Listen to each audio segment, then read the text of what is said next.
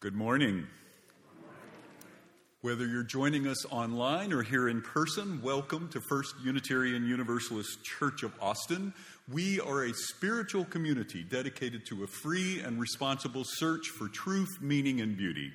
I'm Chris Jimerson, acting senior minister. I especially want to welcome our visitors this morning. If you're with us online, if you have the ability to do so, please say hello in the comments and let us know from where you're watching the service.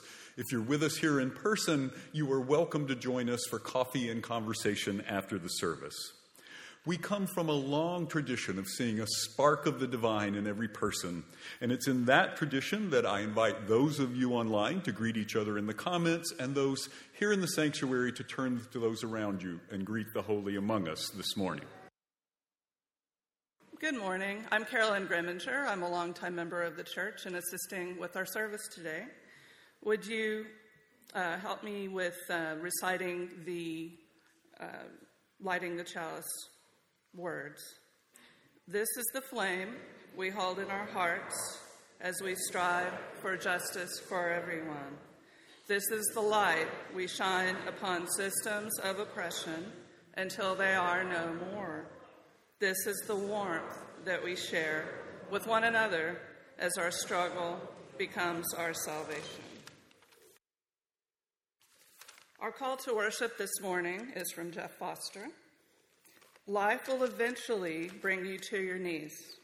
Either you'll be on your knees cursing the universe and begging for a different life, or you'll be brought to your knees by gratitude and awe, deeply embracing the life you have, too overwhelmed by the beauty of it all to stand or even speak. Either way, they are the same knees. This church has a common religious purpose. It guides our every activity, all of our ministries. We like it so much that we put it on our wall and we say it together every Sunday. Let's do so now. Together, we nourish souls, transform lives, and do justice to build the beloved community. Each week, to explore more what we mean by that term, beloved community, we have a moment for beloved community. This week, I want to show you a short video that has to do with the richest country in the world and people going hungry. I'm a kid. I do not feel like a kid. I feel more like an adult because I have a lot of responsibilities. I'm usually not able to relax and do what other kids usually do. Since my mom is not around, my grandma is basically now our mother. She's been doing everything for us to have a roof above our head. I wake up with my grandma really early, 5 in the morning, because we go to the community center for the food bank. Whatever they give us, that's basically our meal for the day. When you skip a meal, your stomach will start hurting. You'll start grumbling. I'm a fan of cooking. My dream job when I grow up is to be a chef. So one day I could give free food to the homeless.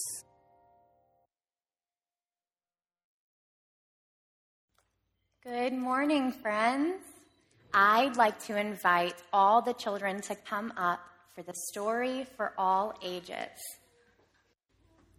Okay, this is a book all about being grateful. Yeah, it's about being happy of what's around you, right? Yeah, so today we are going to read a book called Gracias, Thanks. And this is by Pat Mora and illustrated by John Parra. For the sun that wakes me up so I don't have to sleep for years and years and grow a long white beard. Thanks. For the ladybug that landed on my finger, a little red flying surprise. Thanks. For the foamy waves that chase my sister and me and sometimes dash after us with a fast splash. Thanks. For the bees that didn't sting me and turn me into a pincushion, thanks. For Abuelita, who always winks and gives me $1 when nobody's looking, thanks. For my friend Billy, who showed me the book about a boy giant who puts his parents on top of a tall tree when they misbehave. Thanks. I don't know. For the worms that brought the big fish to tug on my line, thanks. For my little brother who threw mashed peas at my sister and made me laugh so hard I fell off my chair. Thanks. For Mom who found my homework in the trash. Thanks.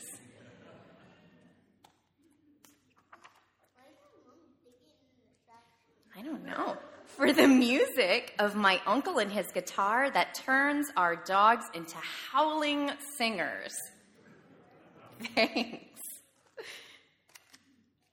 For my family who clapped and clapped even when I tripped on the stage in the school play. Thanks.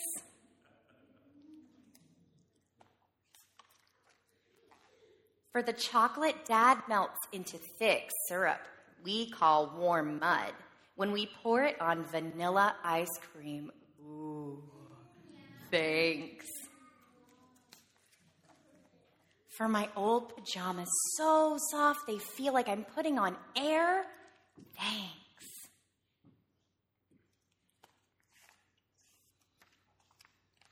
For the cricket hiding when he serenades us to sleep. Thanks.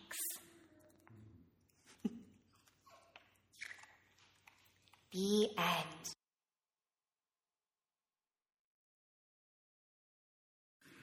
Our meditation reading this morning is from Henry Nouwen. Our cup of sorrow and joy, when lifted for others to see and celebrate, becomes a cup of life.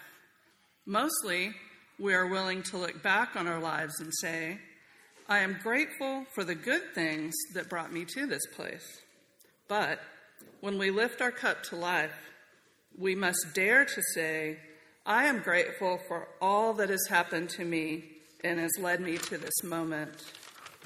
This gratitude, which embraces all of our past, is what makes our life a true gift for others, because this gratitude erases bitterness, resentments, regrets, and revenge, as well as all jealousies and rivalries. It transforms our past into a fruitful gift for the future. It makes our life, all of it, into a life that gives life.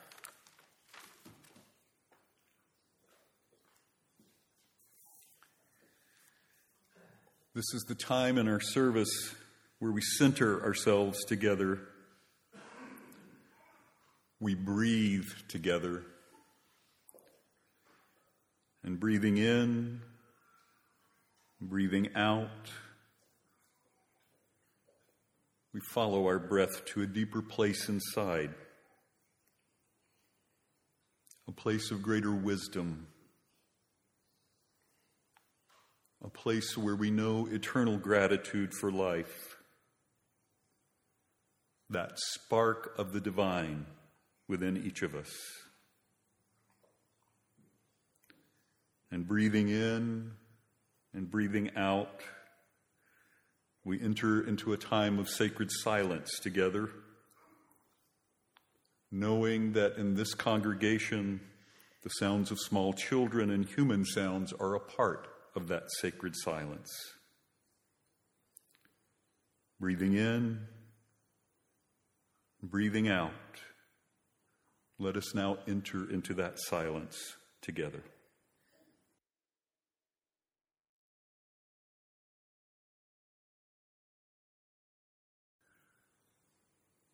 I invite you now to light candles, candles of joy, sorrow, remembrance, hope.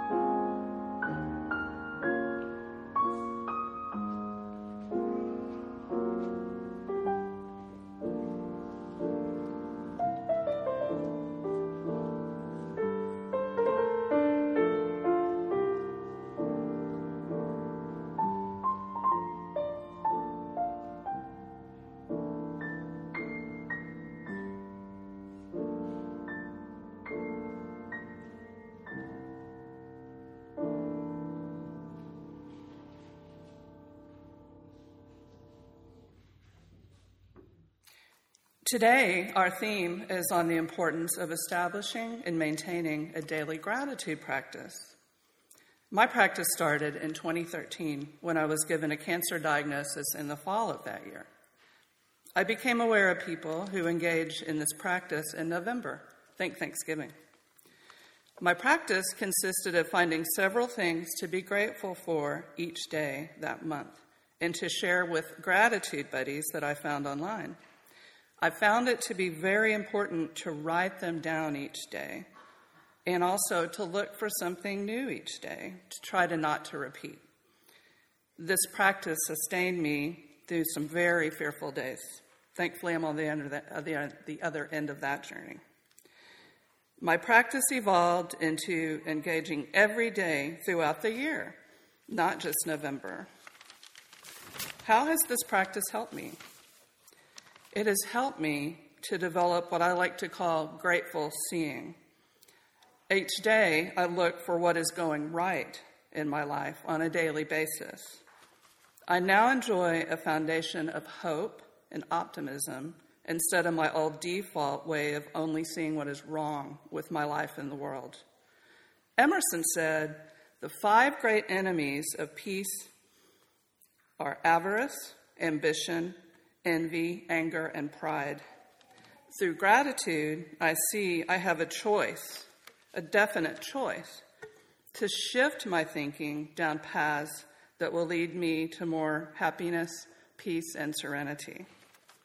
I don't deny our current challenges at all, but this practice seems to provide fuel for more energy to face them, to continue in the struggle so that it can become my salvation.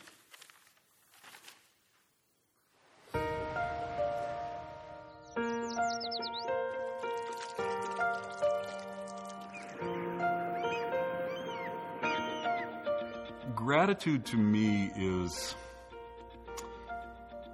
how we stay grounded in our world and in our own spirituality. So, for instance, I have a little alarm that goes off on my phone and computer every morning that reminds me to list 3 things for which I'm grateful. And that always doing that, it just pulls me back into the world. And you know, we were just talking about compassion. Well, it makes me feel compassion because I go, wow, these are people or my pets or whatever it might be that I am really thankful for. And now that I've been doing that for years, I can just scroll through it and just look at all I have to be grateful about. And I find it just starts my day in a way that I feel connected with my world and with other humans and with that divine source of all. And what do I have not to be grateful about when I really think about it? Life itself is a great blessing.